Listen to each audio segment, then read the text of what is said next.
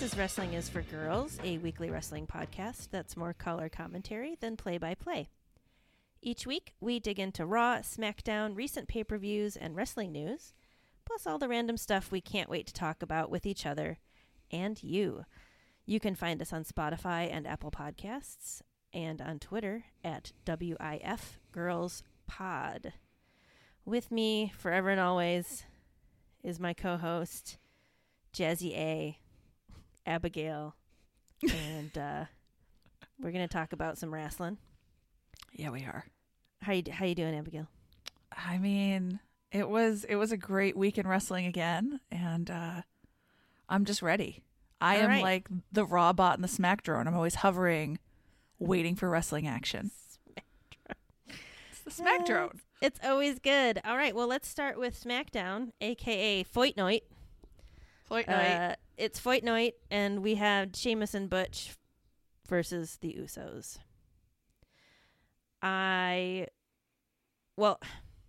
When they introduced this, they were like, oh, P.S., Matt Riddle is out for 6 weeks. Well, that's where I put my note anyway. They announced that Matt Riddle's just out for 6 weeks. They didn't really say why. I couldn't really find anything online about it. I don't know what happened to him. So Matt Riddle is, where did I see this? I actually credited my source. Because I think I looked it up immediately and didn't look it up since. So maybe there actually is information. I think, yeah, let me. Nice. I'm glad that you're I've got the responsible notes, journalist. but they're not organized. That's okay. So, Matt Riddle, per bodyslam.net. Wow. I love the names of wrestling news websites. They're all completely insane. Yes. Yeah. Per bodyslam.net, Matt Riddle was written off for 6 weeks to attend rehab. He has apparently failed 2 drug tests. Oh, buddy. Yeah. Yeah, that's rough. Are they allowed? Can they have weed?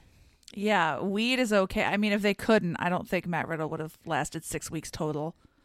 I don't know if in Randy the company Orton would have either. Right? I feel like most people wouldn't. Randy feels like a total pothead to me. I don't know if he is, but he just seems like a dude who likes to be stoned. I think, it's people aren't sleeping on regular schedules and they're getting hurt all the time. Let them have their weed, man. Seriously. Okay. But yeah. Well, Matt, we hope everything goes well for you. Yeah, I mean, we love you. We love your hot dog legs, bro. So get better. Get Take better care and of those come hot back dog to legs. us. Mm-hmm.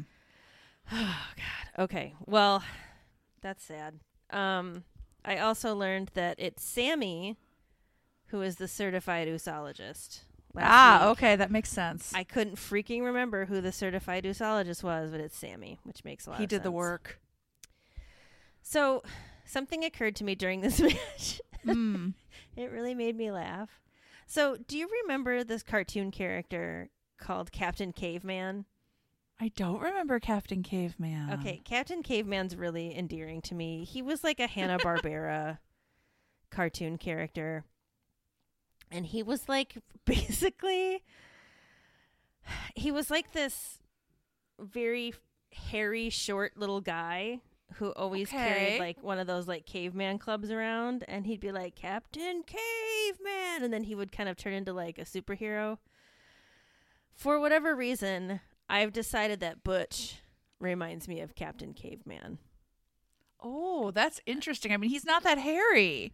But his hair kind of goes everywhere, and he started to look like he was just covered in hair. Now, Captain Caveman is like basically a fur ball. Okay, yeah.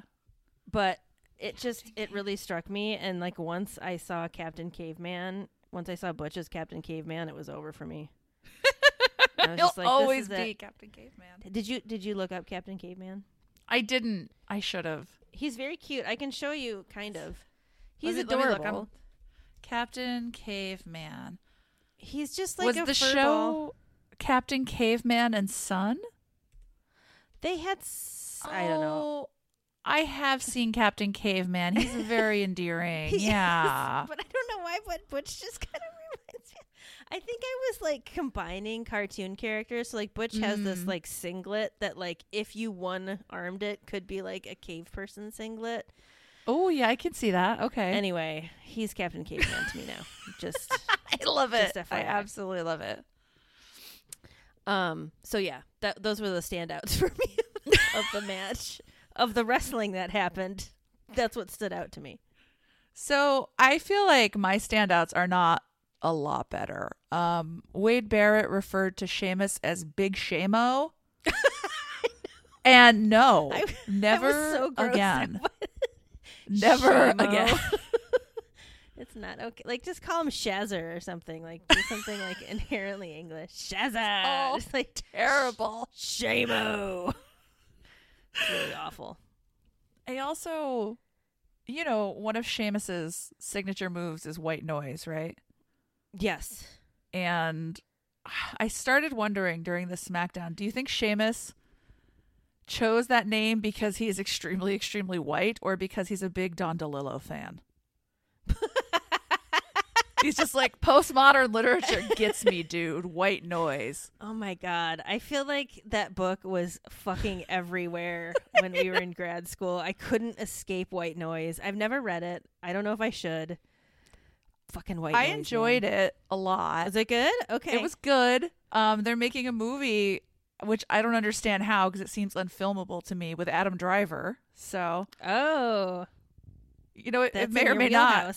It's very exciting for me. It may or may not be exciting for Sheamus, depending on whether or not he's a DeLillo guy. But yeah, I wonder. Yeah, I don't know. Or maybe he thought it would like rattle your brain so that you'd hear. I don't know. But I like the idea of him being like, "Well, I'm white." I mean, I white feel noise. I feel like you may be closer than I am on the genesis of white noise, but I couldn't stop thinking about it at all. I think that's brilliant. Way to bring back a DeLillo callback. I keep it classy, I keep it real, and I keep it jazzy. So that's what I do. I feel like everyone we were in classes with was obsessed with that book. That's like all I heard about for like semesters. Absolutely. Was Don DeLillo. I wanted to ask you if this is something you've noticed. Have you noticed an uptick in references to main event Jey Uso lately? I haven't, but I mean, what happens is sometimes when I'm watching wrestling, it's like the commentary just like doesn't seep into my brain. Like I don't hear it sometimes. It's really weird. I do that sometimes too. It may be white noise. Is there a conspiracy going on? Are they going to try to get... I don't know. I just noticed that like all of a sudden the last couple of times I've seen Jey Uso, I've noticed them calling him main event Jey Uso again, which I mean, good for him, but like what's going on there? What's going on? They're going to... I don't know. Like we said before, I feel like this happy-go-lucky bloodline is not going to last long. And what is it next? Is it this coming Friday that yes, the big dog is back? Roman is coming back. Daddy is coming home, America. So I feel like some shit's going to hit the fan one way or another. So, okay, when Jay was giving Sammy what I consider to be the best advice he's ever received. Ooh. And was like, you need to groom. I wrote a note about that. It's like, you need to cut your hair. You and Jay are on the same page. Jay and I are like so in sync. Main event Jazzy A. Main event Jazzy A was like, main event Jazzy J really has it going on here. He knows what's up. But like also, okay, so first I was just excited because yes, I want to see Sammy groomed.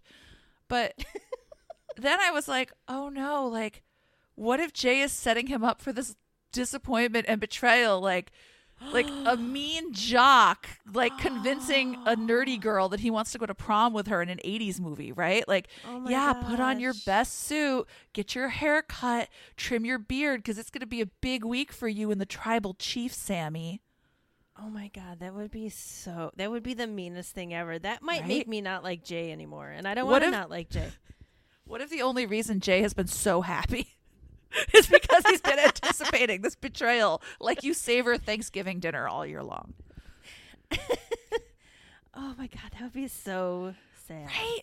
And then I was like, well, what if it's not Jay who's betraying him? Like, what if Jay is like, yeah, you got to make this good impression, but Roman knows that he's just going to like kick him to the curb and everyone else is going to be like, why though, Roman? Why? It can't. So I'm very nervous. I'm nervous for Sammy. I feel like that nervousness is justified. Right. I don't trust not- anybody. No. And I really want to, but I can't. No. Ugh. Well, Usos ended up retaining their championship, which I don't think was a surprise to anybody. I didn't expect this to go that way. It was still like a good match, and I think they made it like suspenseful, but I mean, come on. I felt like they did the best they could with a situation where like I knew what was going to happen, but it still felt like, yeah, there are high stakes. Like there was a neck breaker from Jay to Butch or Captain Caveman that was just like vicious. Like he was sick of Captain Caveman shit and he wasn't going to take it anymore. So like there were some really great moments in this match outside of, you know, commentary and other things. But yeah, the suspense was low. It was, but I still enjoyed it. So good job. I did too. I also, I feel like the Usos have a couple moves that are very like high effort, low payoff. Like, do you remember the People's Elbow? Have we talked about this? We haven't talked about it. I kind of remember it. I never watched The Rock wrestle though. Okay, so when The Rock would do the People's Elbow, he would like take off his elbow pad and he would build up all this momentum going from side of the ring to side of the ring. And then he'd just stop over the dude laying in the ring and drop an elbow on him. So it's just an elbow drop. Right. And it's like when John Cena does that thing where he similarly kind of like runs the rope and then just like punches the guy. And it's like that was so much effort for so little payoff. And like the Usos have a few things they do like that. And it really brought to mind like when the Bella Twins would do twin magic. And they would work really hard to like have one of them under the ring and the other one in the ring. And then they'd switch. Oh. And I was like, this is a lot of work for very little payoff. I don't think I ever saw them do that. It was very early days Bellas. Because I think it was like only Nikki existed in everyone's consciousness. And Brie was the secret weapon hiding under the ring. Oh. That kind of like, been Usos, fun. you're both really great, but I need you to like cool it with a high effort, low payoff. Start doing some twin magic. Do the twin magic.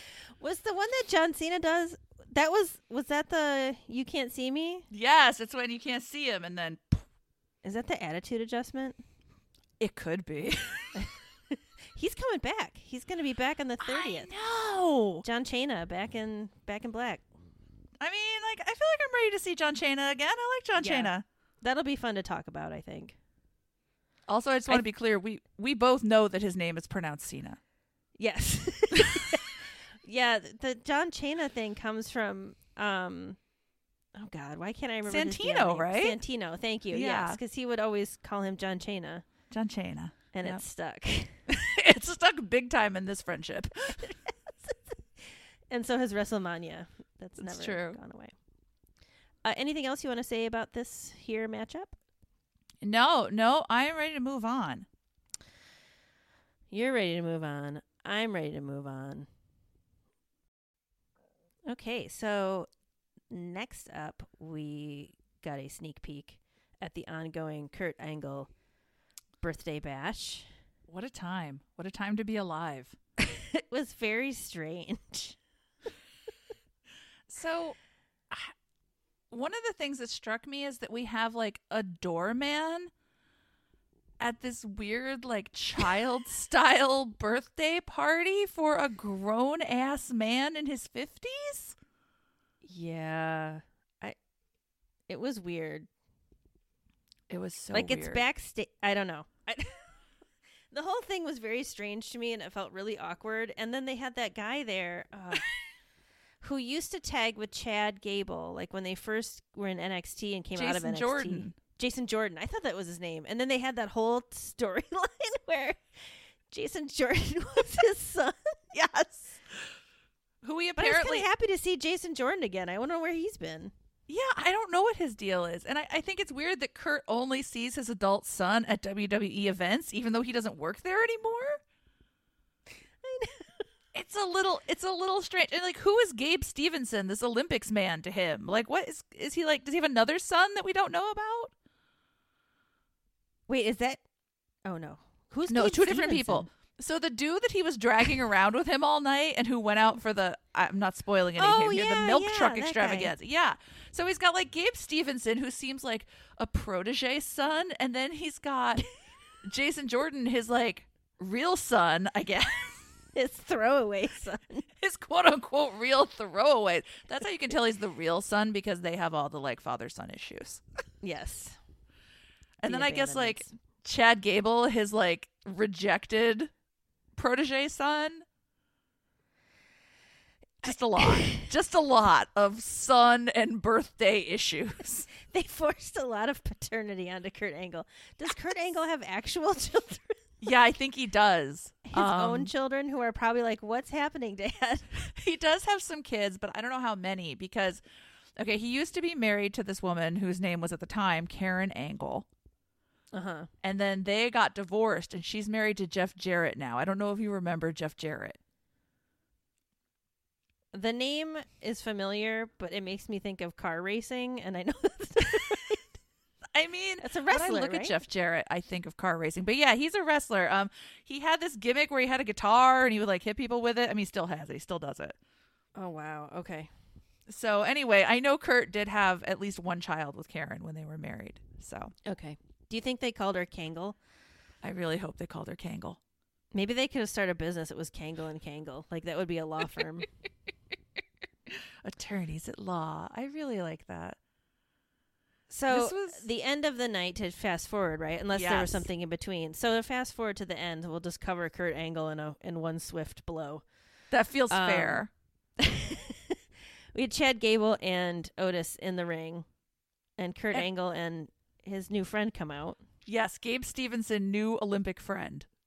And Chad Gable's just like being a total dick about Kurt Angle, calling him a loser and shit talking the three I's. We do not shit talk intensity, intelligence, and integrity. It's not acceptable, Chad. It's unacceptable. It's inexcusable. You came up with a real word. Okay. Wow. And so the milk truck comes out and hoses Otis down. Yes. I so feel unpleasant. like that looked really painful.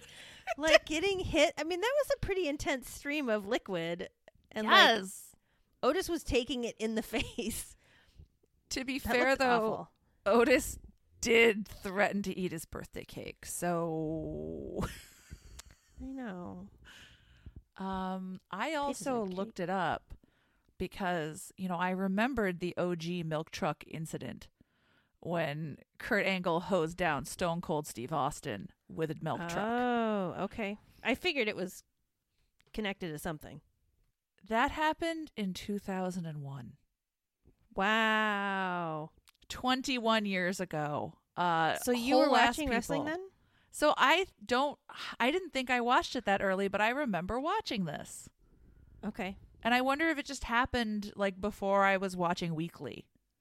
So you weren't like watching it on a clip show or something? No, I know I saw it when it happened. I remember it. That's funny. I just like... God, that is forever ago. Jeez. That segment is old enough to buy cigarettes and enlist in the military. It's old enough to drink and vote. Yep. Damn. Yep. Yeah, old enough to have to pay child support. Yes. Alimony. Make all kinds of bad decisions. Old enough to read White Noise by Don DeLillo. Very good. So that was utter chaos, and it was kind of fun. It was fun And badness. Yeah. The fallout from some of that shows up on Raw, where they're nonstop talking about Otis smelling like rotten milk, which really, really grossed me out after a while, and I felt really bad for Otis. Yeah. Not that he actually smelled like rotten milk, but just like that there was this running commentary about Otis being smelly. I didn't like that. But No, I think Otis deserves better. I kind of love Otis. I know. Seems like it'd be fun to hang out with. Oh, one thing I just forgot to mention, and I just remembered, is Otis's tie. Did you notice his tie?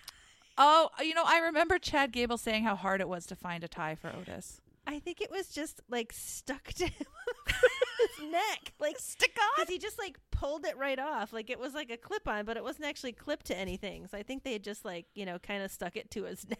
Oh, like with some spirit gum or something, like a prosthetic. It was amazing. It was amazing. Bless him. Everything Otis does is pretty fantastic. I'm not gonna. I know. So, that was the birthday extravaganza. Happy birthday, Kurt.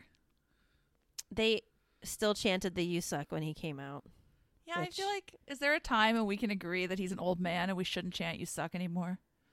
That's the thing. It was like I was wondering if they were going to do it. Like, are they going to do it because that's what they've always done and isn't that funny and he'll be into it, or are they going to like not do it to be nice? But then it would seem weird that they didn't. Right, and he does like it, so he seems to have embraced it. It's like with John Cena when everybody sings John Cena sucks. Yes. And he kind of has embraced it. So yeah. I mean, what else can you do? You got to roll with the punches in this life. You can't send out cease and desist letters to everybody. But maybe you should. No, you could write your letter to Dad.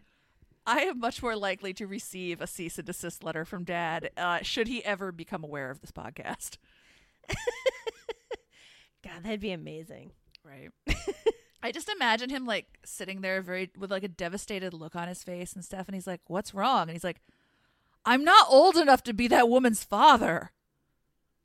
Because, I mean, spoilers, he absolutely is not. How old is he? He's in his early 50s, I think. Yeah, that'd be pretty rough. That'd be a pretty young start. Early mistakes. Our goal is not to get a lot of listeners. Our goal is to get a cease and desist letter from Triple H. Once we get that'll be the end of the podcast. I am comfortable shutting it down. Like Roman Reigns, I'm out here like, acknowledge me, Triple H.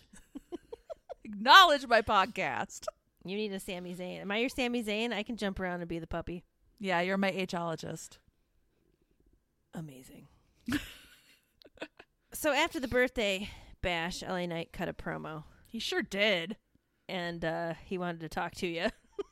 He always wants to talk to me, and I am always, like, modestly interested in hearing what he has to say. But, I was interested. He's so aggressive about it. Let me talk to you. It's like I don't want you to.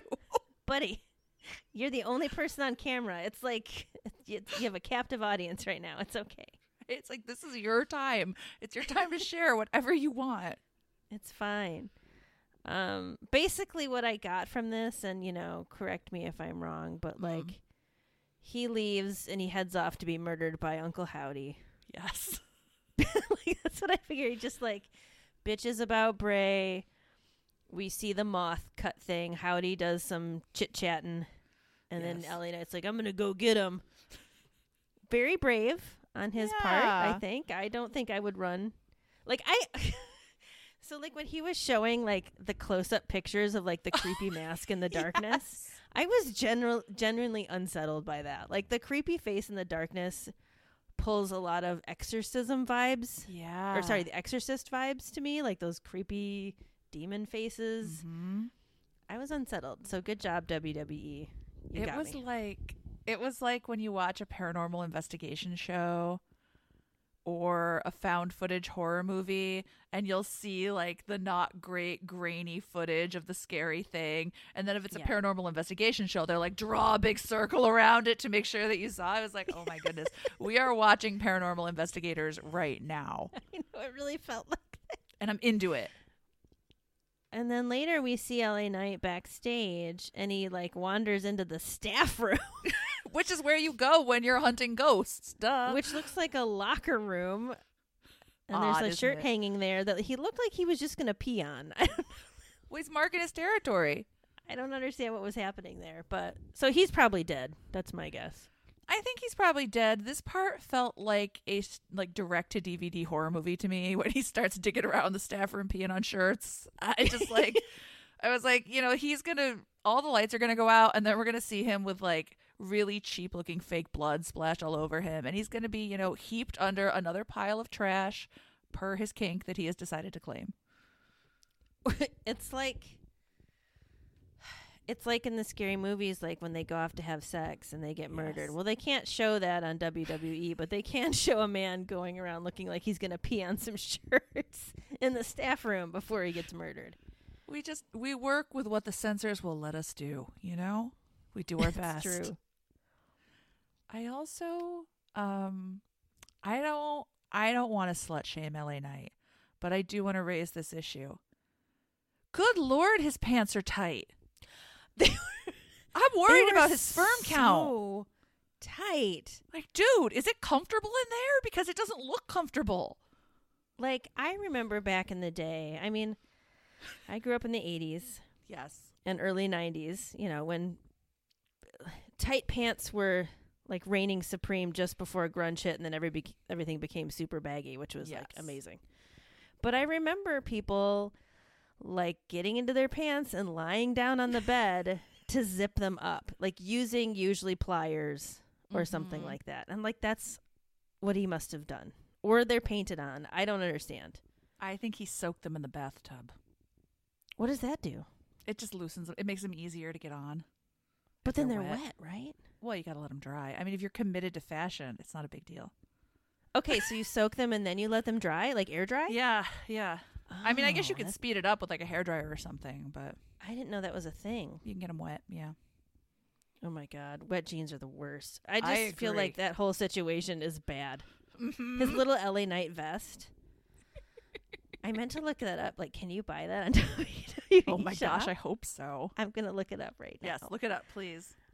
I meant to look this up. Like, can you buy that belt? Because it feels like you could buy that belt. I mean, why not, right? Why not? Yeah. Okay, let's look up LA Knight. Let's see. No, all he has is just a regular old t-shirt. That can be peed on in a staff room, if you prefer. It's on, like, clearance. Oh, it's just reduced. So, definitely for peeing on. You wouldn't have to pay a bunch. That was LA Knight. I do think he made a good point, though, when he was talking about Bray. Like, Bray has kind of been dishing a lot of dirt on this situation, talking a lot of shit. But he certainly hasn't done much, For fuck's sake, LA Knight was all of us in that moment. Right? Like, he was like, Bray, you come out here every week and you deliver a dissertation, TED Talk, whatever, on your feelings. Like, let me talk to you about not talking so much. You talk too much, so let me talk to you. Yes, time for me to talk. Yeah, LA Knight is fed up with the not talking, although we're not under risk of being attacked by Uncle Howdy, as far as I know. Let's hope. If you see him behind me, let me know. I really wanted to, like, oh no, but I couldn't. I'm not a good actor, so I couldn't make it convincing. I appreciate your spirit. Thank you. Anything else you want to say about LA Knight? No, I am ready for him to stop talking at me. Well, he might be dead, so you might have your wish. It may be the very last time. R.I.P. LA Knight. So jumping ahead a little bit, we both wanted to cover Legado del Fantasma. Yes. And Cruz del Toro. Mm-hmm. And Joaquin Wilde versus the Viking Raiders. Yes. Michael Cole said at one point, the return of the Viking Raiders has put the whole tag team division on notice. Mm. And all I said was, has it? Has it? Is everyone on notice? I feel like if you're going to make a claim like that, there need to be like promos. There need to be like a lot more attention on Viking Raiders than just like a couple of random matches. Yeah, it feels like the Viking Raiders, because of their like powerful big guy presence, but also surprisingly athletic moveset, could definitely put the tag team division on notice. But it feels like all they're doing now is fucking around with Hit Row. Yeah. Which, like, okay. But Hit Row also has their own big dude. Like, it's not like... No. I don't know. I don't think the Viking Raiders have anything special. I feel like traveling with all that gear has got to be the biggest pain in the ass. Like, that fucking, like, deer head thing that Valhalla wears. I think she goes by Valhalla. Yeah, which I hate. I really, really hate. Valhalla? Yeah, whatever she calls herself. Anyway, I don't know how you get that thing on an airplane. Like, when she ducks it, I'm like, what do you do? How, maybe she takes girl? it off. Does she take it off? No, I think I've seen her just get in with it. Oh, my God. Her balance is supreme. I wonder if she's just a really big fan of that TV show that I can't remember the name of it at the moment. I'm sorry. Of Hannibal. Oh, And yeah. The weird antler fever dream. She's into Murder Stag Hannibal. Yeah. She's like secretly cosplaying, and It's good. It's good. only the people who really like Hannibal notice. I mean, what if she's just like a really big Kid Cuerno fan and she actually wore that out there hoping that Santos Escobar would Aw. notice her? That's nice. That's a nice spin. I like that. Yeah. I feel like her longer dress is so much better than the short one, which looked like a cheap Party City Viking costume. Longer dress is a big longer improvement. dress, but her outfit, I think she's done a really good job with the aesthetic. I think they all have. I just Mhm. really stress out about her outfit sometimes because I really thought that at one point her top was going to be like non-existent when she got thrown over the side pant thing. Like we never saw her again, and I was like, oh no. I think she Did her thought it top too because she kind of like fall reached apart? across, like, oops. Yeah, I was really worried. I was like, this is not going to be stable. I was like, girl, you look incredible. Like, absolutely incredible, but I don't know if they're going to stay in. I know. And I mean, if you're fine with that, fine. But I have a feeling the WWE universe would lose their damn minds. And I don't know if you want to be in that crowd with your boobs out. No, it'd be a lot. Hit Row crashed the party. They sure did. Hit Row. I was just like, I actually want to see the Viking Raiders fight Legado del Fantasma. So, like, Yeah. please go away. And I never want to see Hit Row. I'm never interested in seeing them. I feel bad for them because I feel like they're just kind of like they don't really know what to do with them much. Yeah. And they're just like there. And I can't remember their names because I'm a terrible person, but like they're a cool lady wrestler. Like she never gets to wrestle, like ever. I Her feel like I name- never see her wrestling anybody. Her name is B-Fab. B-Fab, thank you. B-Fab. So it's just like she's just kind of there for decoration most of the time. Yeah. She's I'm like, beautiful. Can we let but B-Fab she do doesn't some much. things? Because she's Yeah. fab. Supposedly she's fab. Yeah. I mean, I feel don't like know. they're always floating around. And when I Mhm. do, like, I have seen them wrestle a few times, and I wasn't particularly impressed. I think Top Dollar in a special is awful. I just he dropped his chair during this match, and I was like, it wasn't a match. You were just interfering, but I was like, dude, get out of here. Just get out of here. I missed that. Dropped his chair. Oh, buddy. You miss 100% of the shots you drop the chair on. So I did like when B-Fab came out and just set up a chair and sat there to taunt them. And then the two dudes are like, come on, I'll kick your ass. I was like, this is uncomfortable to watch. it's like, yeah, I have to be honest. Like, while I do like the Viking Raiders and want to see them wrestle, I do not want to see them try to fight B-Fab because, I mean, it just seems unfair. They're Very much unfair. larger. Mm-hmm. I don't know. They give off weird vibes. So I just worry for B-Fab's safety. I hope she's okay. That's all I really had about this match, though. Yeah, it just wasn't exciting to me because it got off to a promising start, and then it was like, as with so many good things in life, Hit Row interrupted it. So, yeah. I think it seems like half the time they know what to do with Legado del Fantasma. Like they know what to do with Santos Escobar, Yeah. but they don't really know what to do with the rest of the faction.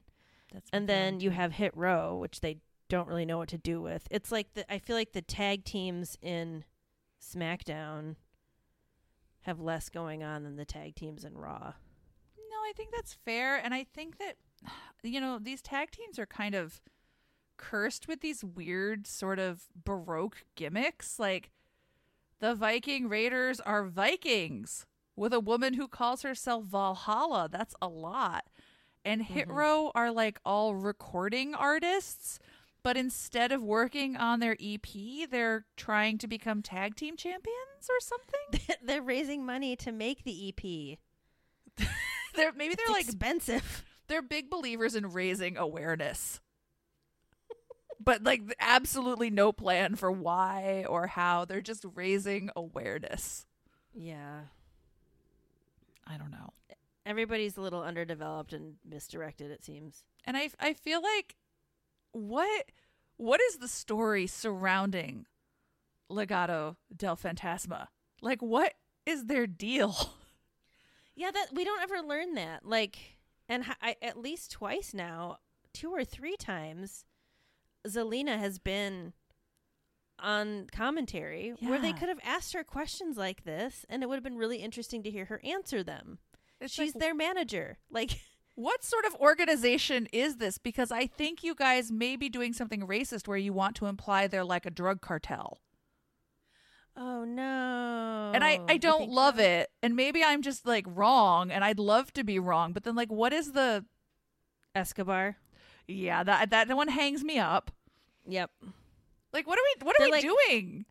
What Hispanic names do we know that we can assign these poor people? Like, well, let's call them Escobar and Toro. I'm just like, okay, guys, there are a plethora of wonderful Latino and Latina names. Let's, like Zelina Vega. That's pretty cool. It's pretty great. It has a really nice ring to it. Yeah. Santos Escobar. You literally were like a drug guy and a famous luchador who was in some movies. The effort was like 0. Yeah. I don't know. So I'm very curious. I'd like to hear them explain in 50 words or less, like what the purpose of their organization is. Like, what's their mission statement? What are their goals? Ask Dad. I will. Dear Dad, what the fuck is going on? Yeah. Can you just give us some insight, buddy?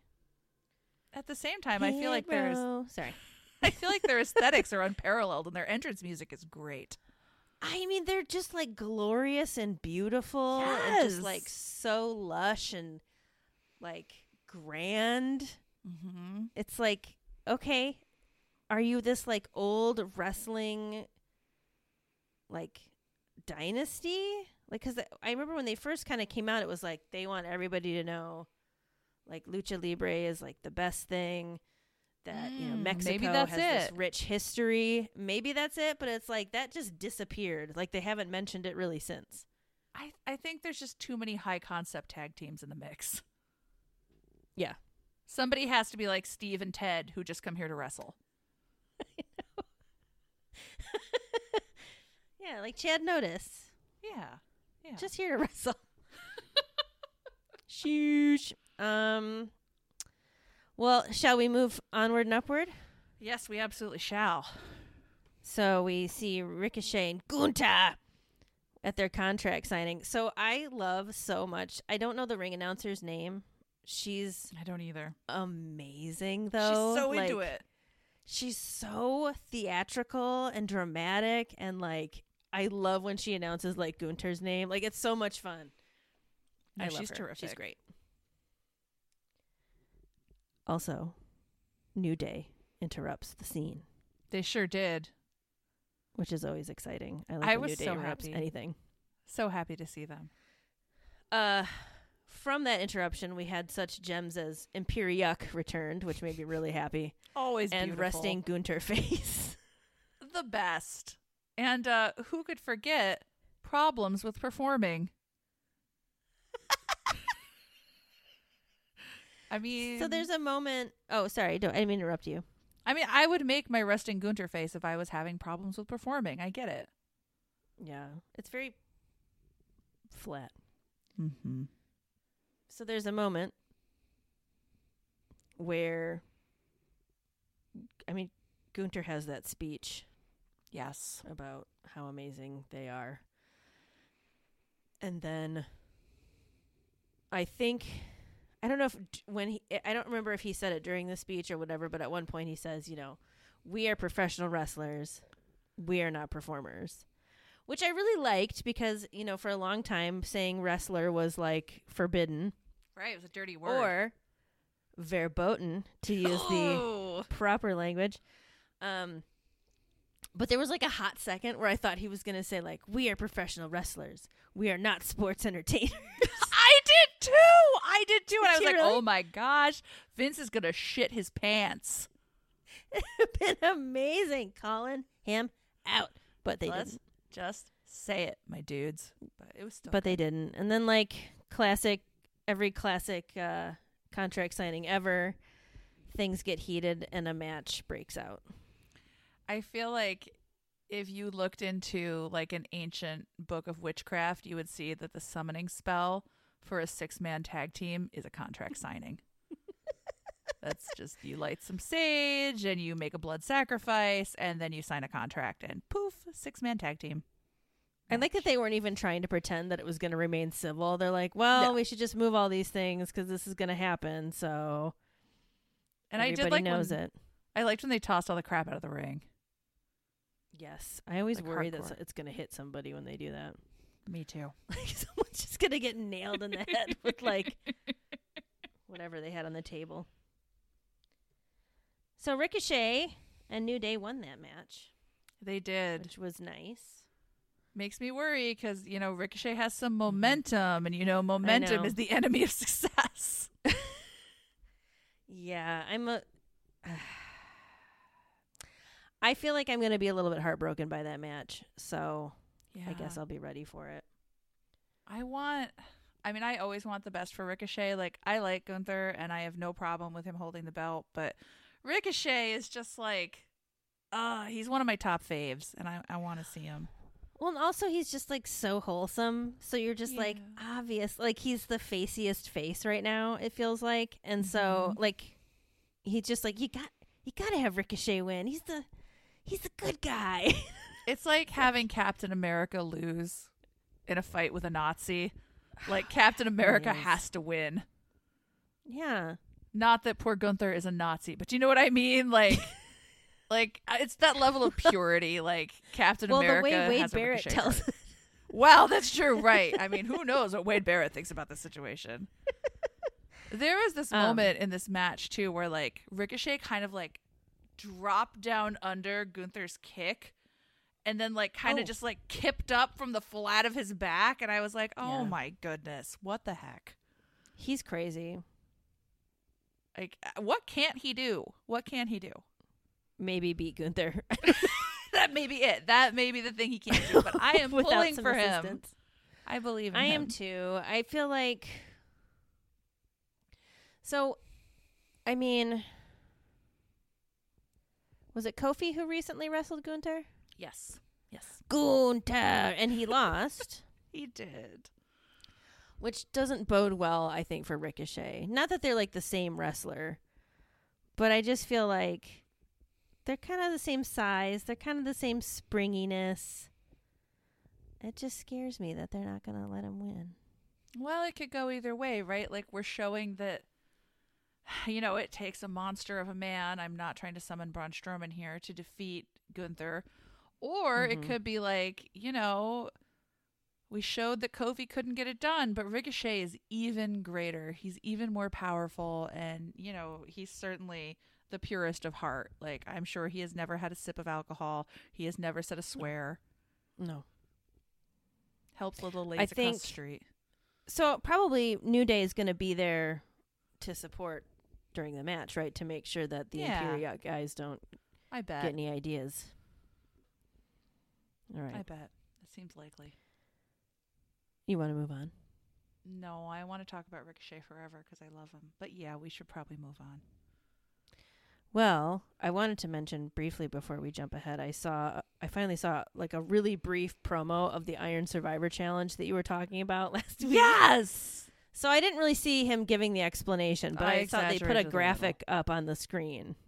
And it looks insanely complicated, like you said. Like there's about 150 moving parts in this match. And I'm just like, I kind of want to watch it, but I know I absolutely will have no idea what's happening. So yeah, it's like, guys, I like a concept match as much as anybody else, but if the wrestlers have to like work collaboratively to dig a hole and then you take away one of the shovels or like two of the shovels so everyone is beaten to death except a couple people, and then those people have to scale a mountain, and then at the top of the mountain they have to work together once again to achieve a goal, and then those that are remaining fight in like a 90-minute Iron Man match. Like, that's too many rules. It's too many stipulations. It's so many rules. Like, it's like a combination of like 3 different types of matches or something. Yes.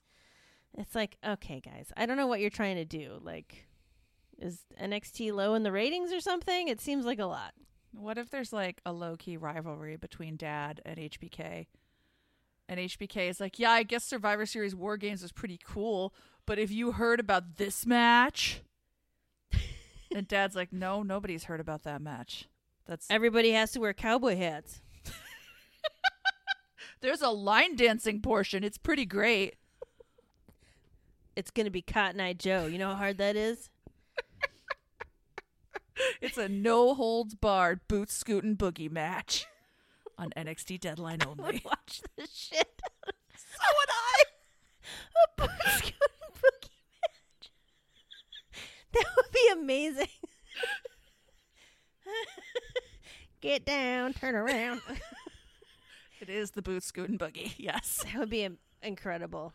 I don't know why I know so many. I know why I know so many words to that song. I grew up in a rural area. Yeah, like 80s and 90s country was the bomb. That's why. So, moving on, there's a moment backstage where Rey Mysterio is trying to enjoy his life, and he's getting some PT or something. Yes. And Karrion Kross and Scarlett come to have a little heart-to-heart with him, wherein we learn that Scarlett is actually a Romanian farm girl with a sad dead horse. I mean, it's an extremely goth backstory, so it makes 100% sense that she has a sad dead Romanian horse story. They made it sound so dire that she must have cut the horse open and had to hide inside of it for warmth, a la Han Solo and Luke Skywalker in The Empire Strikes Back. I mean, I didn't realize how much Scarlett has suffered as a child, and now I just hope that all of her spiky PVC gloves and her crazy dominatrix outfits bring her the peace and healing that she so richly deserves. What if they're all made out of that sad dead horse that she had to honor him? This is another throwback to NBC Hannibal. She's going to honor every part of that horse. Oh my God. Last week was Twilight. This week is Hannibal. Welcome to Wrestling Everything is for Girls. Relevant. It's a podcast. 2008. It's a podcast where we choose other pop culture things and just talk about them under the guise of talking about wrestling. It works for me. So this is a continuation of what we saw with the whole sweet tarot deck situation. Yes. I'm still hoping WWE Shop comes through and sells those tarot cards. Well, I mean, clearly my letter from last week has gone unanswered because nothing yet. Well, I'm searching again. Okay, still no tarot cards, so bummer. Thanks for nothing, Dad.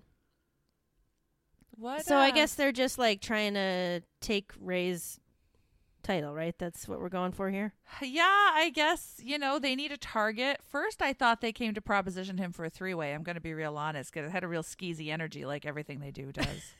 It's because they're so oiled. And, that coat that Karrion was wearing was a whole look. I think he borrowed it from Valhalla. I missed it. It had some, fake fur nonsense about the top. Oh my God! It was, of course, it a did. lot. Well, his name is Karrion. He probably fashioned it from some roadkill. Killed it himself. That's the real stinger on this story, is that he's actually the one who killed Scarlett's horse. That's how they fell in love. It's very dark. Very dark. He has taught her to honor every part of the horse. And they will eventually honor every part of Rey Mysterio. Poor Rey. God. He's been through a lot. He really has. He's had quite a 2022. Seriously, just leave Rey Mysterio alone. His Spotify Wrapped is just sad songs. Just coping mechanism songs. It's all 90s country. Yes! He's just let me boot scoop boogie on my own, you guys. I mean, he's got the little wrestling boot, or the little boot now for his whatever happened to him. I don't remember, his ankle or something. Yeah, did he have that boot because of what Dominic did to him, or was the boot already there? I don't remember anymore. I think I've just been thinking of it as a Dominic inflicted wound. Yeah, I don't know either. Yeah. Well, so I'm sure more will develop from that, but R.I.P. Scarlett's sad dead horse. Very sad. So before we leave SmackDown behind, there was one more highlight that I know you were particularly into. And it was yet another Lacey Evans video package. I mean, I am just loving her journey from like pinup girl who we knew was in the military to military girl who used to be a pinup girl. What a journey. What a story. I think she's going to be in the Marine Part 12. Oh, okay. Like, I take back everything I said. I would actually love to see Lacey Evans in the next Marine movie. That'd be great. Do we think she can act? What do you think? No one who has starred in a Marine movie has been able to act, so I don't see why we should hold her to a different standard than her male colleagues. Isn't The Miz in one of them? Yeah. Have you seen it? Yes. Don't remember really anything bad? about it. Okay. I want to say that, like, John Cena was the first, and then I think Ted DiBiase Jr. was in a Marine movie, and then The Miz. Was Randy ever in a Marine movie? Randy was in the sequel to 12 Rounds. That's right. Yes. Which was a kickboxing movie, right? No. 12 Rounds is a very high-concept John Cena movie in which he plays a cop who has, like, brought down some kind of criminal.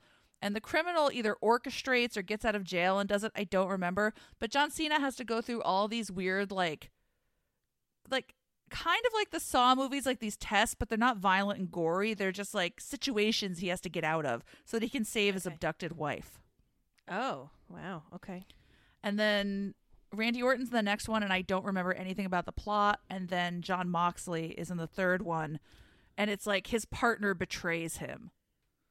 And he has to go through, like, this office building. Like, I think it's a police precinct and, like, try to get out alive. I've got to see that. He looks great. He acts real bad. He must have hated every second of it. You could tell he wasn't into it. He doesn't seem like he'd be like, all right, this sounds good. Let's do it. It was so bad. Oh, my God. Maybe someday we'll do a very special episode where we watch 13 rounds. I mean, if we ever get important enough that people want to Patreon us, we could, those could be bonus episodes where we just watch bad WWE movies. We're only as important as we believe we are, so. Well, in that case, they're clamoring. But my girl Lacey Evans also posted something today on Instagram that I thought was fascinating.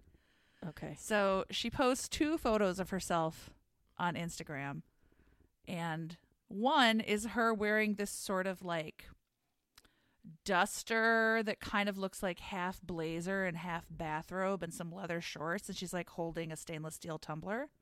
Oh my God. Okay. And then the second one is her in like high-waisted camo pants and a crop top, and she's just holding a big ass gun. And the caption for the post is, "Get a girl who can do both." Oh, I just looked it up. Like get a girl who can hold large and small items. Get a girl who can wear ugly outfits for day and evening. Get a girl who loves cozy nights in and militia meetings in the afternoons. Like what? The kind of insane thing is that if you look at her face in both pictures, it doesn't look like the same person. No, it doesn't at all. She's like really malleable. It's weird. Also, is she wearing a crop top with the big gun? Yeah. Yeah. I don't feel like that's I feel like you want to protect your midsection when you're going into battle. It's not very tactical, but this is also a woman who crawls through the mud in basic training wearing like heavy eye makeup. So she's an enigma. She does what she wants. She does. She's redefining what it means to be a military person. It's very glamorous. Very glamorous. It's far more glamour than I'm prepared to handle. Absolutely. That was crazy. You follow her on Instagram? I don't, but this is terrible. I dislike her a lot, so I check up on her every once in a while. It's like outrage surfing. Like I want to be made angry by whatever Lacey Evans is doing. And to be fair, Lacey Evans has never done a single thing to me. That's amazing. She's probably a perfectly nice person out here living her life. I think I know she's kind of conservative, but well, you never know. Get a girl who can do both. Speaking of doing both, it's time to get raw. I am so proud of you that you said it. Thank you. It feels good. I feel seen. I want to validate your experiences. Number 1 contenders match, women's situation, Bayley versus Alexa. Little angry Alexa. Any surprises for you in this match? You know what? Actually, I think it was a little surprising for me. I guess I thought Bailey was the obvious choice here, and I'm not sad that she wasn't because I really like Alexa. But okay, it's a little surprised. What about I thought you? What Alexa do you think? was going to be pretty obvious. Oh, okay. I'm just convinced they're going to stick Bailey to do something else with somebody else. Like they're saving her for something else. No, I can see that. I can totally see it. And that's my theory. I thought it was interesting that we had like everybody in the world coming out for this match. Like, yeah, Becky comes out to even the odds, and then Bianca's just like, "Hey, I'm really cute, and I'm here to watch." You know, with her tinfoil boots. Yes, she had total space boots on. It was magical. I feel like if they ever made a professional wrestling Barbie doll, that like Bianca Belair would be the model for that Barbie doll. And I mean that 100% as a compliment because I think she's just like adorable. That would be so great. That's one thing I love about her is like, I was thinking about this and I know this isn't going to come out very well formed, but like she's extremely like muscular, very fit. And so often what has been the case in wrestling when women are like that jacked, they kind of like try to make them into like, I don't know what I'm going for. Just kind of like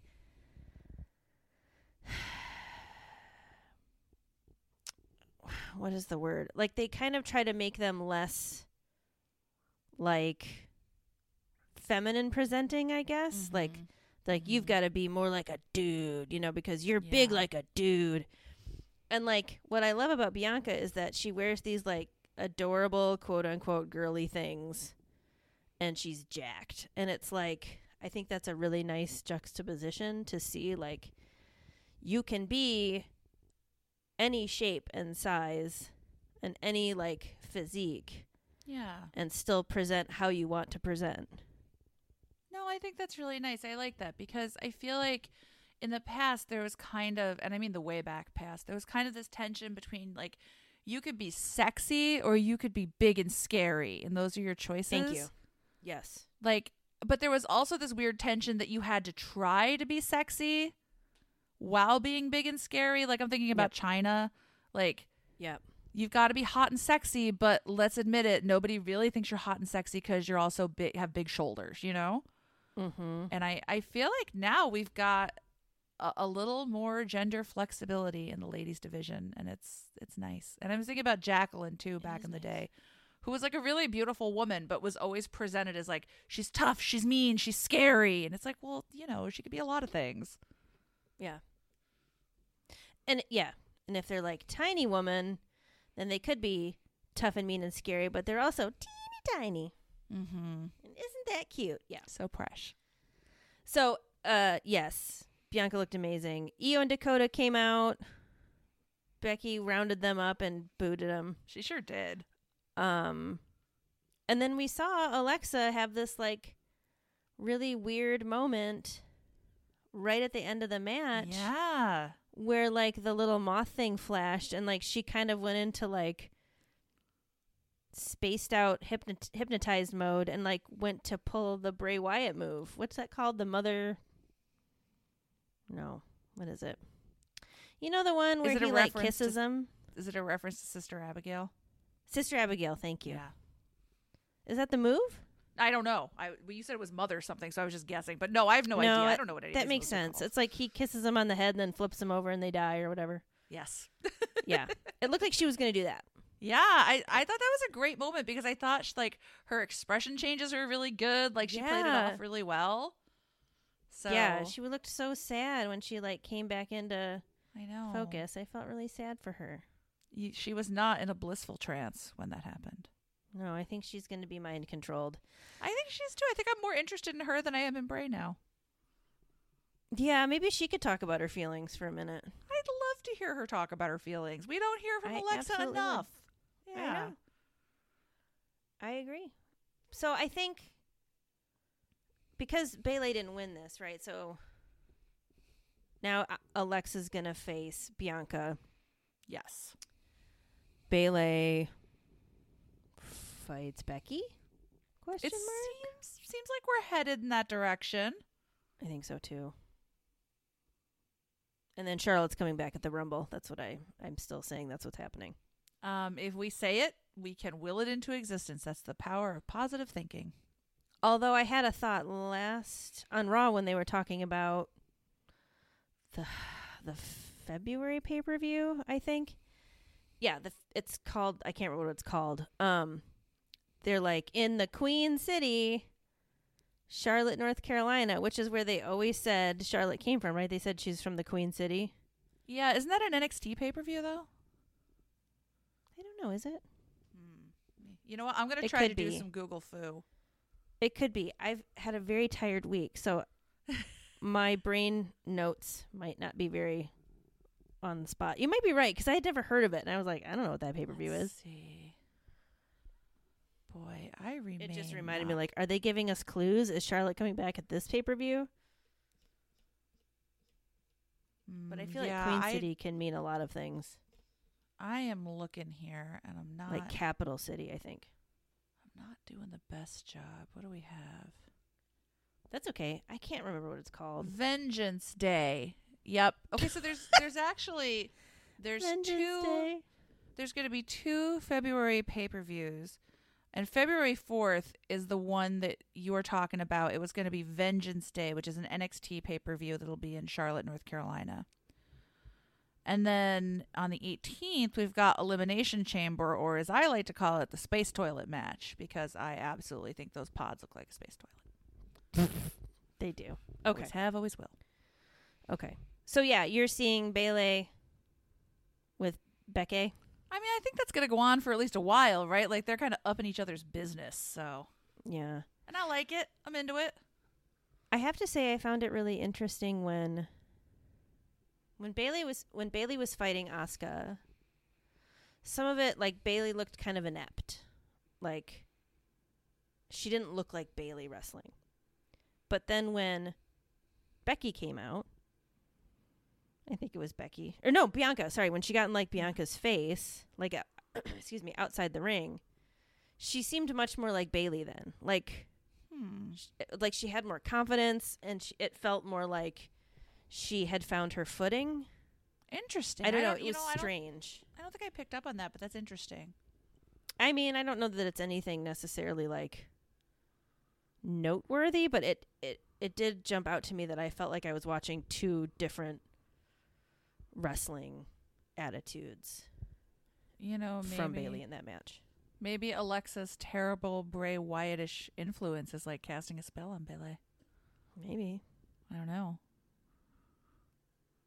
Yeah, I'm not sure. Anything else you want to say about that match? Just that I am really glad that Alexa survived that Hurricane Rana where she stumbled on the top rope. I was so scared for her when she landed. Dude. I don't know how they do half the shit they do. I feel like watching wrestling is accepting that someday you may see someone that you're invested in as a performer die in front of you. And I don't want to see Alexa Bliss break her neck. I was just like, oh my gosh, poor Alexa. But she seemed fine. She shook it off. So good for her. Yeah, like when they played the clip of Big E getting, like, whatever flipped and he broke his neck. Like, yeah. I don't ever want to see that. And I know that, like, mistakes and injuries are just part of that job, right? Like, if you do these kind of high risk things 200 or more nights a year, like, yeah, you're going to slip on the top rope and somebody's going to drop you, but oh, it's scary. It is very scary. But that was it for me. Well, let's jump ahead. 6-man tag. 6-man tag. The Judgment Day versus Street Profits and Akira Tozawa. Wherein we get a new nickname for my favorite wrestler, Dominic Mysterio. Caliente. I no, it is vetoed by me. We're not going to use it. It's a no. Corey Graves is committed. Corey Graves is committed. He is like, he drank the Kool-Aid, you know? I just really love all the shit he's taking. Like, he's just taking the piss on Dominic Mysterio so much, and it's just like, it's like, it feels really mean-spirited. It does feel really mean-spirited. But he's calling him profoundly. Caliente now. I don't approve of that, but So I noticed during the match there was like a moment. I feel like Dominic always looks a little bit lost. Like he doesn't quite know what's happening or what he should be doing. Like like when he has to be kind of the agent. When he's like selling moves, I think he does a really good job. But when he needs to be like making decisions and doing things, he always looks just like a little off to me. yeah, no, I can feel that. I mean, I think that's why they're keeping him out of the ring for a lot of this stuff. You know, like he has these very brief appearances, and then he pops out, and I think it's for the best.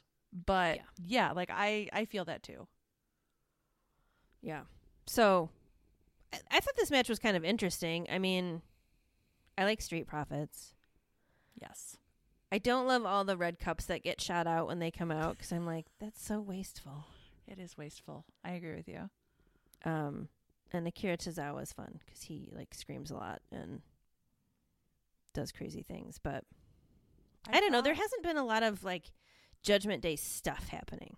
I know. I feel like they're in a little bit of a holding pattern right now. You know. Yeah. I mean, there were things I really enjoyed this match. I thought that it was a kind of like real Damian Priest showcase. Like we saw a lot of Damian Priest doing really athletic, cool things. Yes. Which I mean, I like Damian Priest, but I feel like every time I see him get a match like this where he kind of gets to be the star, I like him a little more. Yeah, I agree. He's cool. I do think, though, that South of Heaven is a really dumb name for a move because, buddy, everything is South of Heaven. Literally everything in the world is South of Heaven. Just call it... Is he trying to go for something hellish? I think so, Just call it hellish. Yes. Just be like, that would be fun. It is hell. This is hell. This move is hell. Although maybe they're not allowed to say that because they call Sami Zayn's kick thing the haluva kick instead of a hell of a kick. Maybe he could call it like the up and heck. The heckfire kick. Heckfire kick. I also thought that Akira Tozawa's dive out of the ring was like terrifying. Like that dude just went head first. Those suicide dives are nuts. Like they are so aptly named, and I just wonder, like the timing that needs to happen, the absolute like awareness that everybody needs to be having, like the person out of the ring who's supposed to break the fault. Like it's just so. If you like hesitate or shift like fraction in one direction, you could just like completely destroy someone's life. It would be so easy. Yeah, I feel like one thing that I have to remind myself a lot is even the wrestlers that I think aren't very good and I'm not that excited by, like, man, they're all doing a lot to keep each other safe. You know? Like, yes, careless things happen, but for the most part, people are doing a lot to keep each other safe. Yeah. I appreciate that. I agree. I think that takes so much coordination and effort. And like really knowing your shit. Mm-hmm. Anything else you want to say about this match? I didn't really have much. No, just that I really liked it. I'm always happy to see all of these people. And yeah, that's pretty much it. And you love Caliente Mysterio? I do not love Caliente Mysterio, and I am prepared to say no mas on that subject. Well, next we got to see some of our favorite pair, Johnny Gargano and Dexter Lumis. These guys. They had the best time handing out T-shirts, all kinds of shit. He just like threw another huge chunk of money into the crowd. Like, I had a moment though. So like when they're coming down the walkway, ramp. Jeez, ramp wouldn't come to me. And there's like those people that are on the sides of the ramp, in that area, and they're always like giving mostly kids. Like Loomis does a really good job of targeting kids with that and giving them stuff. I always have this like kind of jealous reaction where I'm like, those people don't deserve those things because they had the money to buy those fucking tickets in the expensive area. Give the T-shirts up in the nosebleeds where the people had to scrape together $30 to go to the show. Absolutely. Like those kids already have designer bags like the one that the money came in. So they don't need any more treats. It's my hot take. And then he had a T-shirt cannon from which he shot a T-shirt, and that was the end of it. Maybe he was intimidated by the force of the T-shirt cannon. It might be. I'd be afraid to shoot one of those things. Miz shows up, which was hilarious. Yes, he does. And what happens? A ladder match. Well, a ladder match is coming. It's on the way. We're not going to get it today. Next week. Delayed gratification. I guess it's, next Monday. Mm-hmm.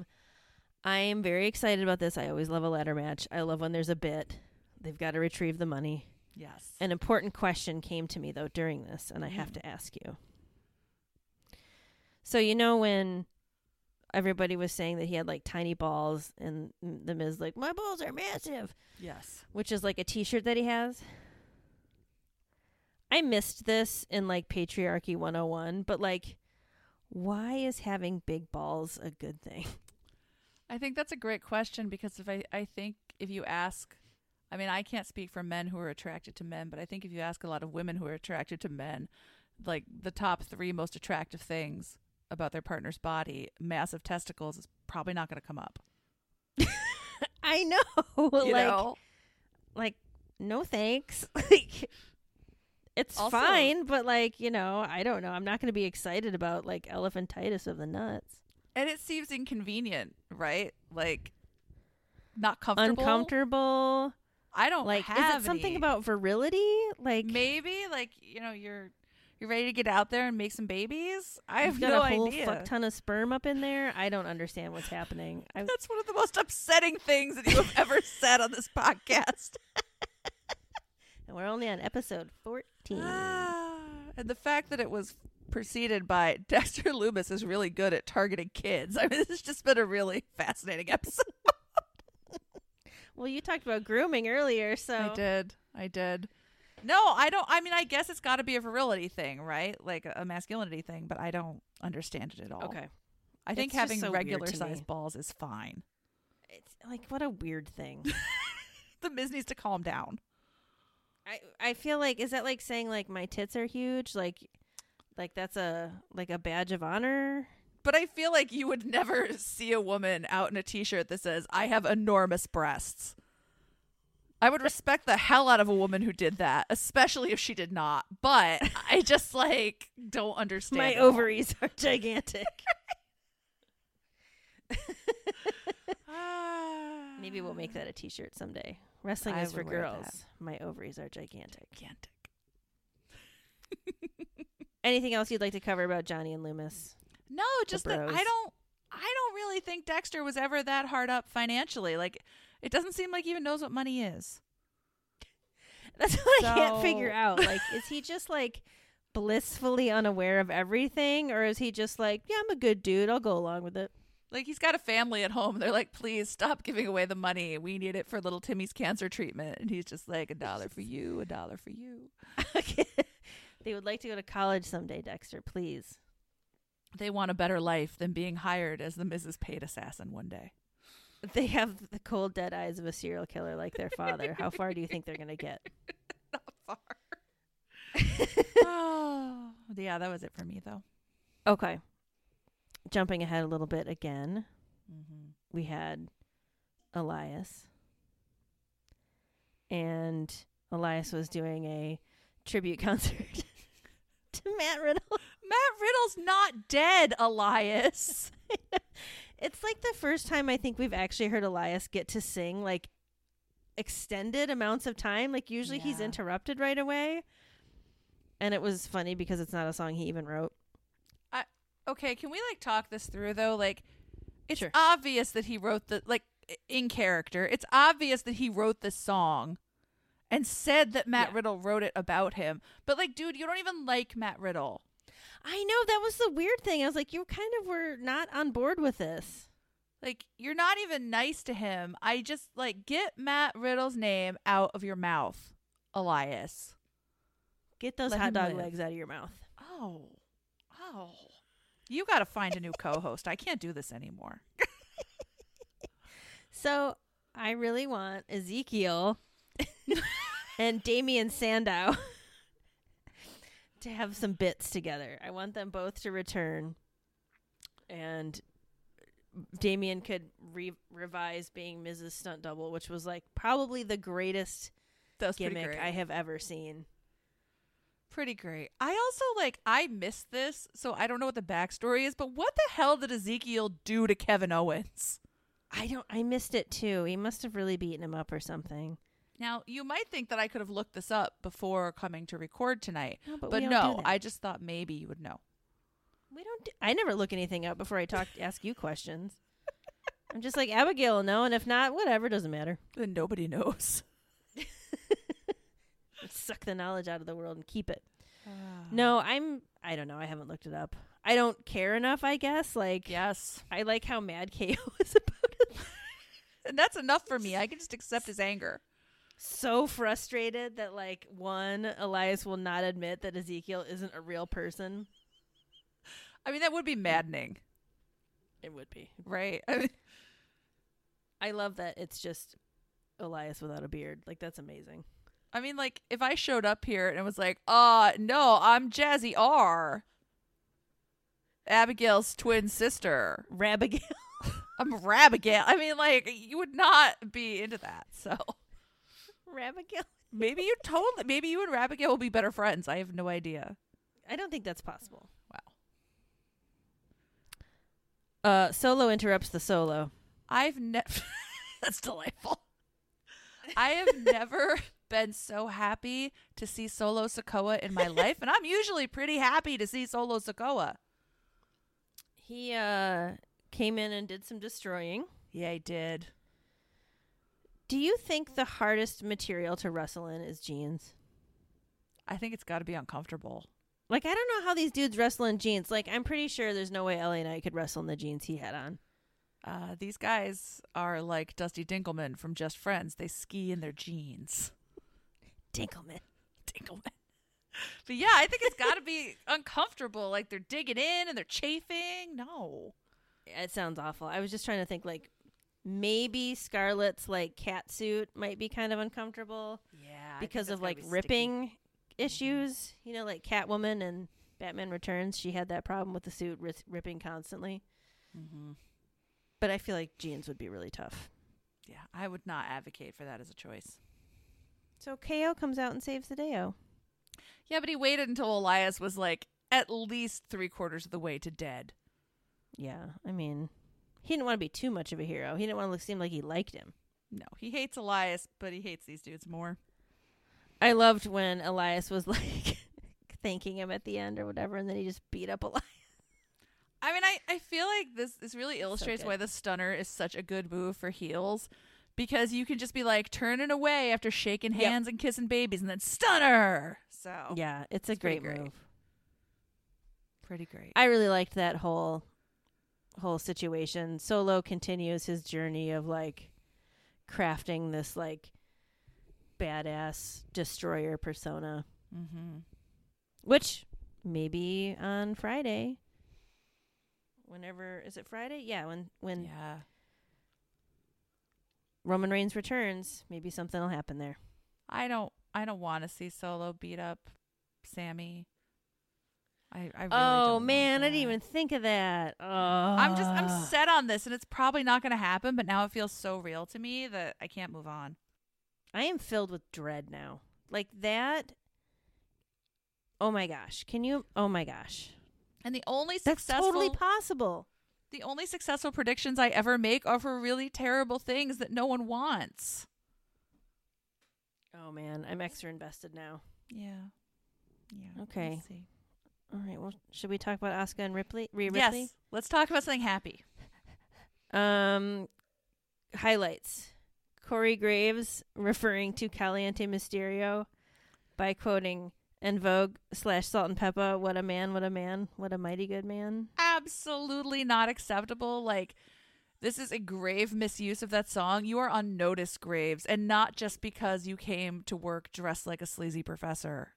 So many crimes. A Graves misuse. He did look so gross. I had a note. I was like, last week Corey was doing fine. This week, hell no. We're not going 1970s turtleneck with blazer. I hate that look. Was he cosplaying as Damien Sandow? What was happening there? I hated it. So there was a lot of upsetting moments, because of this match for me. The continued use of Caliente, of course. Asuka again hoses down Dominic with her poison. I still am dying to know where she keeps that. Someplace private. It's it's so, I love when she uses it. I love it so much. What I hated was Dominic saying mommy after he got the spray in his eyes. I wanted to die. Sometimes a boy needs his mommy. Okay. It was so gross and He so needed upsetting. his mommy to take very special care of him. Asuka seemed pretty outmatched. Yeah, I felt like this was a better back and forth for me. I didn't feel like she was wildly outmatched or anything, but I think as long as Rhea is like just this absolute machine of the women's division, you're not going to see a lot of people put up their biggest and best fight against her, Yeah. I enjoyed the match though. I mean, I love Asuka, and they commented on how she's like more toned down, like she didn't have her makeup on. Yeah. And do you think that means anything? I think maybe she's going to go through like a little gimmick transition. Not like she's going to maybe wildly change who she is, but because she posted some old pictures of herself on her Instagram with like this weird clown makeup. And like, so I feel like she's maybe just doing a little like visual mix up. Oh, okay. All right. I hope she doesn't start wearing a full face of clown makeup, but she's gone to the Jeff Hardy School of Wrestling Makeup. That is not an institution you want to graduate from. I was just he's so cute, and just to do that to his face, I was just like, what are you doing, Jeff? Stop it. Heartbreaking. Stop it. So then like after the match, we get this backstage moment, right, where Dominic's with the medics and like really Rhea's sweet. screaming at the medic to help, and Damien's just like, okay, dude, you need to relax.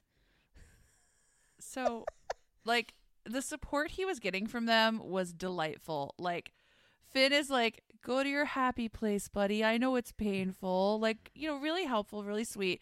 And I wrote this down because it amazed me. Damian Priest says, something else could burn worse. It's like, you fucking meathead. Are you talking about the clap? What's happening? That was delightful. Oh my gosh. It was really wonderful. I mean, I said this last week and I'll say it again. When we started this, I was like, oh, they have no use for him. They're going to turn on him and it's going to be a joke the whole time. I no longer believe that. I think they love him. I think maybe he's baby wrestling. Yeah, he is baby wrestling. And like they're supporting mommy's boy, Oh my God. All I could think during this, they were like, help him. I'm just like, shouldn't there be an eye wash station here? Like, isn't that OSHA required? Like, this should just be available. It should be a first aid kit of some kind. But instead, we have a harried medic and, like, 2 men and a caliente baby. As Just ever, trying to I figure try it to out. inject some sort of logic into wrestling, and it's like, why? Just stop. The rules of OSHA and logic do not apply here. Shall we move on? Yes, we shall. To one of we my will favorite. cleanse our eyes from this segment. Mommy, clean my eyes. It's time for Dolph Ziggler. Now, Dolph's cutting this, classic promo about how you got to work harder for the United States Championship. Yes. That, you can't just come up and take it. And so as I'm listening to this, I'm making notes about Dolph Ziggler along with our Twilight theme last week. Like, who's Dolph Ziggler and all this? Now, at first I was like, maybe he's Eric in the quest for Bella, because it's just like the way he was grossing me out, because I was like, I could totally hear Dolph Ziggler saying La Push. It's La Push, And then baby. I was like, no, maybe he's Jake. And then earlier today I was washing my hands and I was like, oh my God, Dolph Ziggler is Charlie Swan. Dun, dun, dun! I know, this is a serious claim to make because Charlie Swan is the best character in Twilight. But he's also like the one, he's like, you can't just come up and take my daughter. Yes, it's true. You've got to understand what any of this means. And like, I just feel like he's really like trying to explain the worth of Bella Swan, and no one's really listening. They're just grabbing at her. No, I love this because everyone else is trying to take Bella to prom. And Dolph is trying to ensure that Bella does not go to prom, but if she absolutely has to, that she is respected and protection is used. Exactly. Amazing. I love it. So I was feeling really good about You should feel really good about that. That's delightful. Dolph Ziggler and Charlie Swan. Charlie Swan definitely cuter Yeah. than Dolph Ziggler, but that's not his fault. No, it's not. We can't all be Charlie Swan. Maybe he'll grow a mustache. I mean, Oh God, I think it would make things much worse aesthetically. it'd be like a Dexter Loomis mustache. Oh, yeah. Anyway, I just wanted to mention that little bit. Do you have any thoughts on that? Well, I wondered why he was reporting live from the set of a Nightmare on Elm Street movie. I'm like, are you in the boiler room? What is happening right now? How did Was you he get also in trying to here? be in Reservoir Dogs? Maybe. I mean, His he suit? definitely had that look down. He's like Mr. Teal or something of the newest Reservoir Dog. I also, this is really mean, but Boiler like, he's talking about how he knows what it's like. He knows what it's like. It's like, Dolph, you hardly know what it's like. You were champion for 6 minutes 40 years ago. You don't know what That it's like. hurts. I know it hurts, but like, let me talk to you, Dolph Ziggler. How did you get in here? Like, what? Who let you in, and why did they decide to give you camera time to talk about this? There's already 400 dudes in the U.S. title picture. There is not any more room for dudes in the U.S. title picture. Well, and Bella certainly doesn't want to get stuck with Charlie. So. No, she wants to go to prom. I mean, this is like, we used this quote, I think, a couple weeks ago. There's too many dicks on the dance floor. Yeah. We do not need any more. Dolph, go home. You're drunk. I just want it to turn into the Royal Rumble for the United States. Okay, I changed my mind. Yes, there should be at least 14 more dudes in the title picture. It's going to be a Royal Rumble Iron Man War Games cage match where Yes. 78 dudes, 1 belt, 5 cages, spikes shooting up from the floor. A chainsaw, but just one chainsaw suspended over the ring and turned on at all times. Swinging wildly. Mm-hmm. Oh my God. Leatherface is in there somewhere. I love it. So that brings us to the last match of the night, which is the Yes. number 1 contender match for Bella Swan / the United States Championship. Who's going to take Bella to prom? Bobby Lashley and Seth Rollins. And Seth is wearing the diner from Saved by the Bell. He's the max. He is the like, his aesthetic is the interior of the Max. When I wake up in the morning. That'd be amazing if, like, just for when he wears those pants, the Saved by the Bell theme song plays. That would be really love incredible. that. And for some reason, Tiffany Amber Thiessen is there. When isn't she there? It's true. She's always with there us. in our hearts. I didn't have a lot to say about this match because it's like standard, good wrestling match. I feel like there were a couple moments like Seth wins after a weird pedigree, quote unquote. Like, it didn't look like he actually touched Bobby Lashley. Like, Bobby tried to spear him again, and then it was like kind of a pedigree. But during the match, like, they keep cutting to Austin Theory, standing there watching the match. And, like, Austin Theory is not the only wrestler ever to have done this, right? Like, they love to cut to someone backstage watching the wrestling match. And it's always they always stand so uncomfortably close to the television. And they have to look like they're really interested and they're reacting to it. And it's just so uncomfortable. Like, I hate that cutaway. Every time I see a wrestler standing that close to a TV screen, I expect my mom to enter the scene and be like, if you stand that close to the TV, you are going to go blind. Do you want to be blind? You're going to hurt your eyes. If you keep getting that close to the TV, I'm going to turn it off. And he should be afraid because my mom will turn it off. So where did that come from? Like, where did that come from?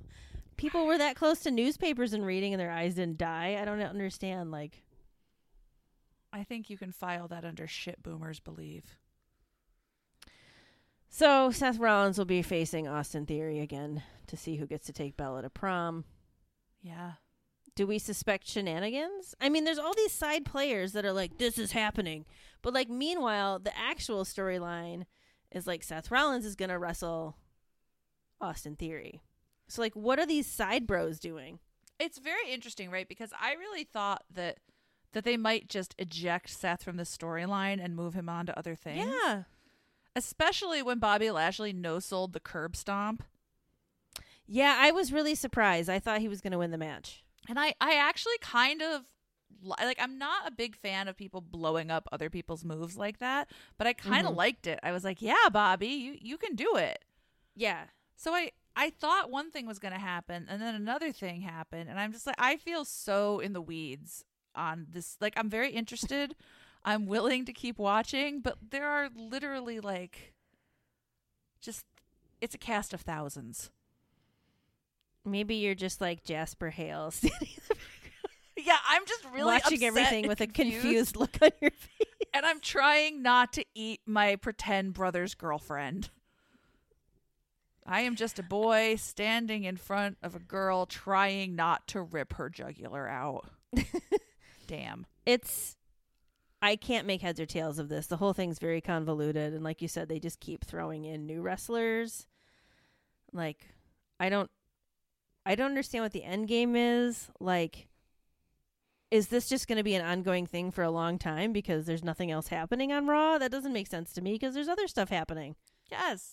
And then, like, you know, poor Bobby Lashley gets, like, fucking fired. Yeah.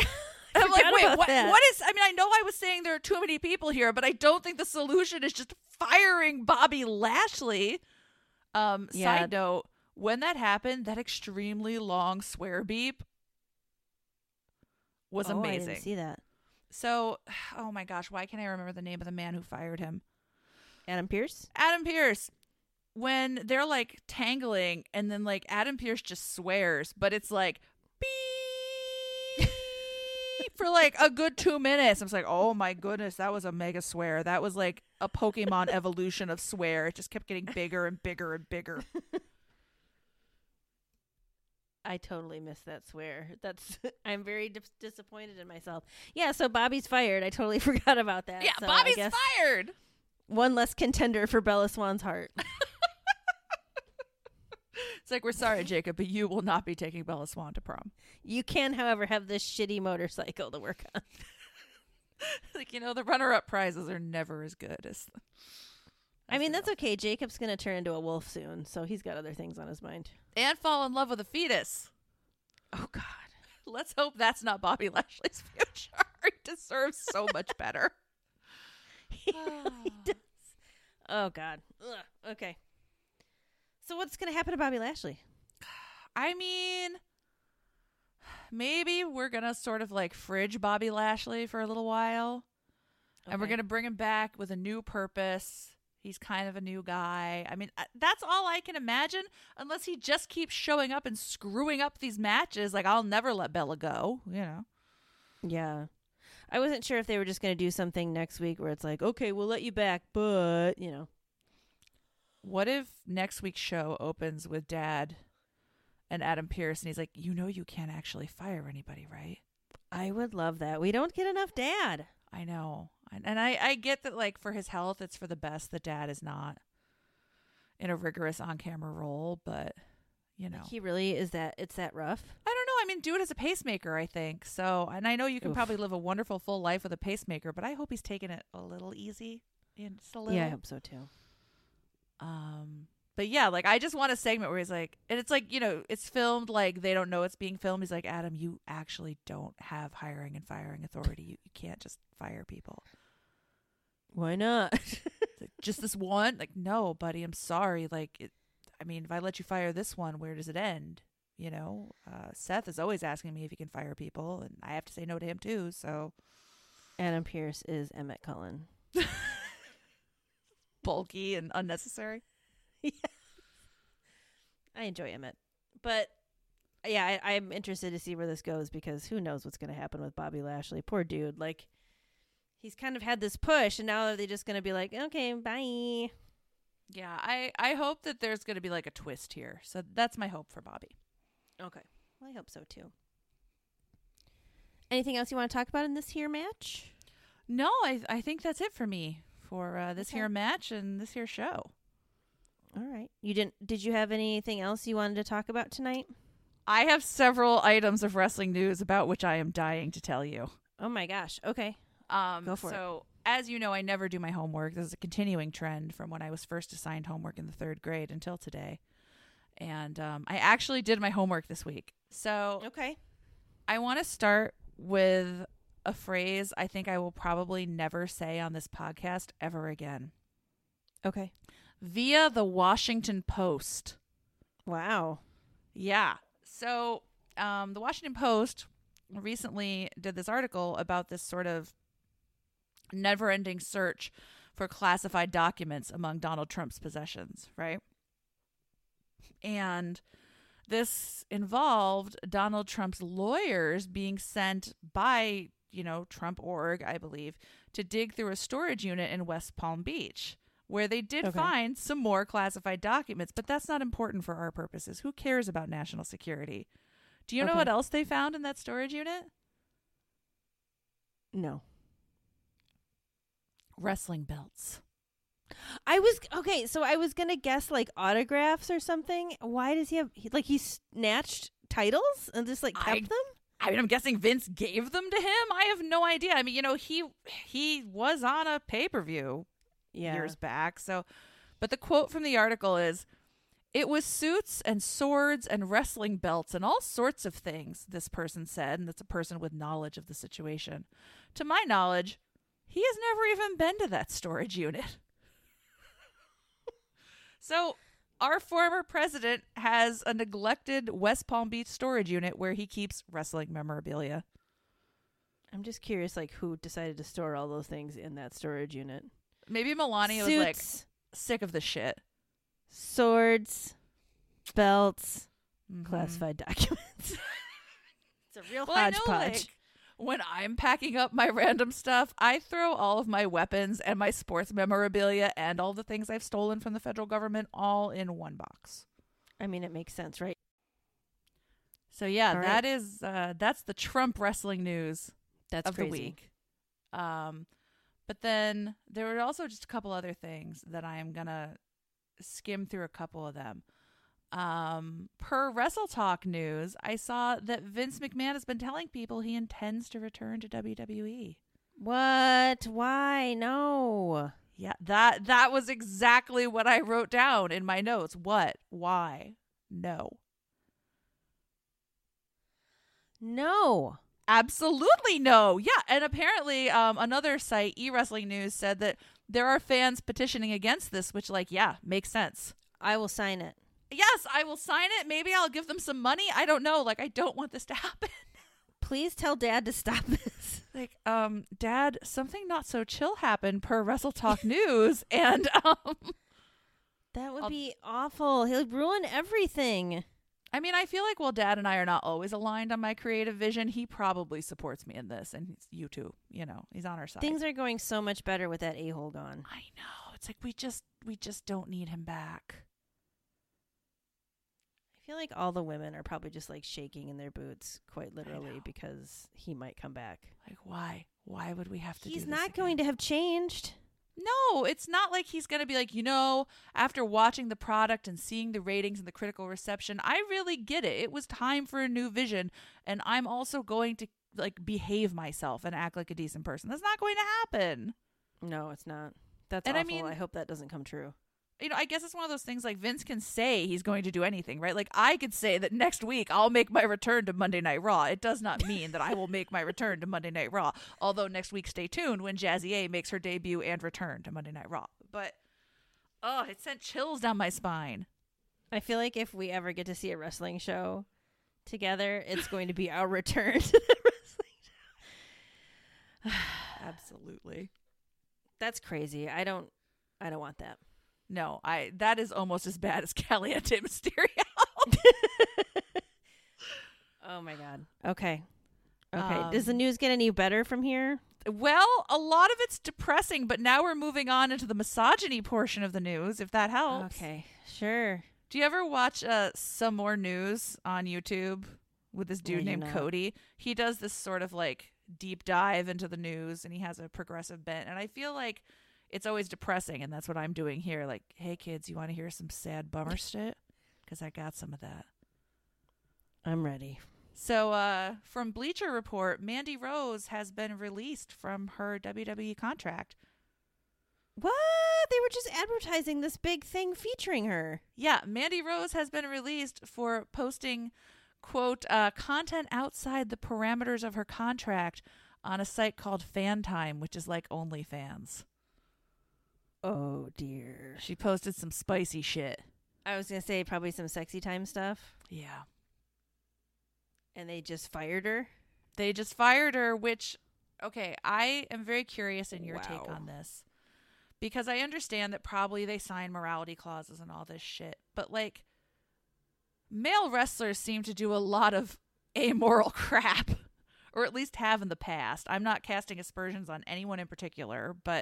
And I also feel like it's okay for WWE to profit on her body as a commodity.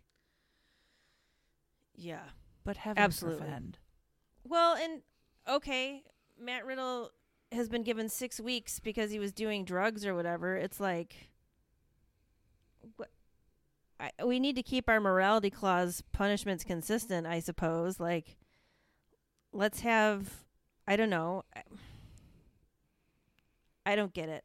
I feel like it's also like this is something she's doing on her own. Mm-hmm. And if she was using the Mandy Rose name. She's not. She's using her real name, Mandy Sachs. So it's like she should be able to do whatever the fuck she wants. Especially Especially because it's like adult, paid for. You know what I'm Yes. saying? Like it's not something like under 18 WWE fans can access. right. Well, yeah. Well, at least, she has taken steps to make sure this content should only be available to legal adults. Yeah. Obviously, kids are going to get into what kids get into, but most kids don't have a credit card, so. But you're absolutely right. Like the WWE is basically saying, like, no, we get to own your body, and when you decide not to do that, we're just going to fire you. And I think what you're saying about the morality clause is a very good point, and it's not because I think, like, I want Matt Riddle to get 6 weeks to go to rehab, right? That's what we want for him. Yes. And I know that's what you mean too. And like, I also want that same kind of like understanding for people who are women. Mm-hmm. Like at the end of the day, Mandy Rose is not hurting anyone. No. She's just selling a product that they wanted to think they owned, and that product is her boobs. I mean, that's even like, if we want to talk about like danger factor, hers is even less so than someone who might be doing some drugs that they shouldn't be doing when they're interacting physically with other people whose lives could be on the line. Right. Mandy Rose is not going to get topless and break someone's neck in the ring. Thinking, although that would be a hell of a show. No one's going to get their neck broken by watching Mandy Moore. Mandy Moore? Mandy Rose. Sorry, Mandy Moore. Watching Mandy Rose do whatever it is she's doing on this thing. It is very gross and double standardy. Yeah, it really bothered me. And it's a wonderful transition into my next bit of highly sexist wrestling news. Ooh. So this one doesn't involve any company punishments or anything like that. But via Wrestling Inc., I today learned that Mia Yim has had a great deal of drama with her Twitter account and ended up deleting it. Uh-oh. So Mia Yim posted kind of a cute photo of her and Austin Theory. I think if you Google Mia Yim, Austin Theory, Twitter, it will be the first image that comes up. Okay, let's see. Mia Yim. Austin Theory photo. It's a backstage photo, apparently, right? Mm-hmm. Is this where he's like holding her up?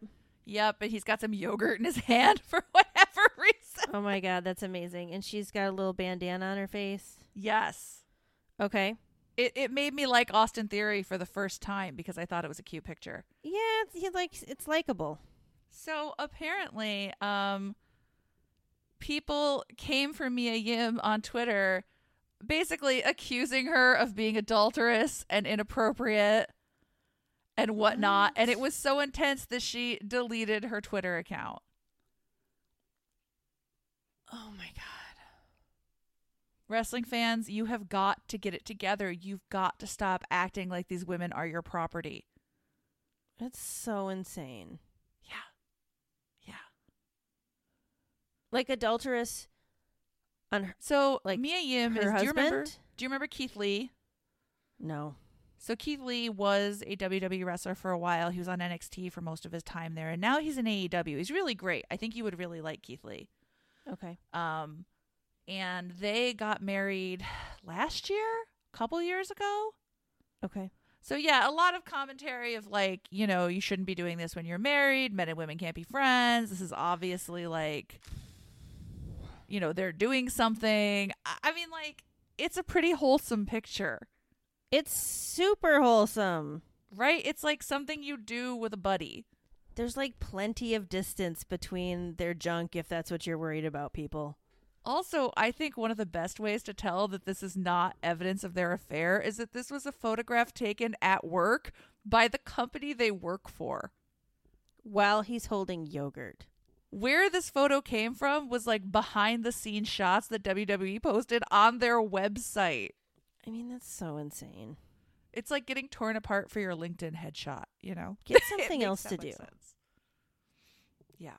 Wow. So I feel like for me the theme of this week's wrestling news is that wrestling is hard on women. It is. Yeah. Whether that's the fans or the company or Vince in times past, it is rough on women. Yeah. They definitely have to deal with shit that the men don't. Yeah, like I didn't hear anything about Austin Theory being harassed for this photo. Of course not. Right, because, you know, how could he help it? He's just an innocent victim of Mia Yim's He's wild, just a little salacious boy. ways. Well, I mean, he says he's a man, but I think we've all agreed that, you know, maybe not yet. It's because no one takes him serious, so they're not going to, like, they won't take the photo serious. That was but her they take first, Mia Yim seriously. That was her first mistake, was taking Austin Theory serious. Yeah. She was down with A-Town Clown, and now it's all falling apart for her. But That's so yeah. stupid. Yeah, so I guess, like, as a wrestling fan, I just want to apologize to all the ladies who were hurt by professional wrestling this week and say that, you know, we stand in solidarity with you. That's, yeah. Yeah. Ugh. Is it all you had for news? Yeah, that was it. Okay. I'm sorry, I don't have, like, a happy thing to... It's okay. It's okay. We're happy. We are. We're happy that you joined us this week for another episode of Wrestling is for Girls. Please remember that you can visit our website, wrestlingisforgirls.com, where you can find past episodes. And you can follow us on Twitter at WIFGirlsPod. And, of course, you can listen to us on Apple Podcasts and Spotify. And until next week, stay safe.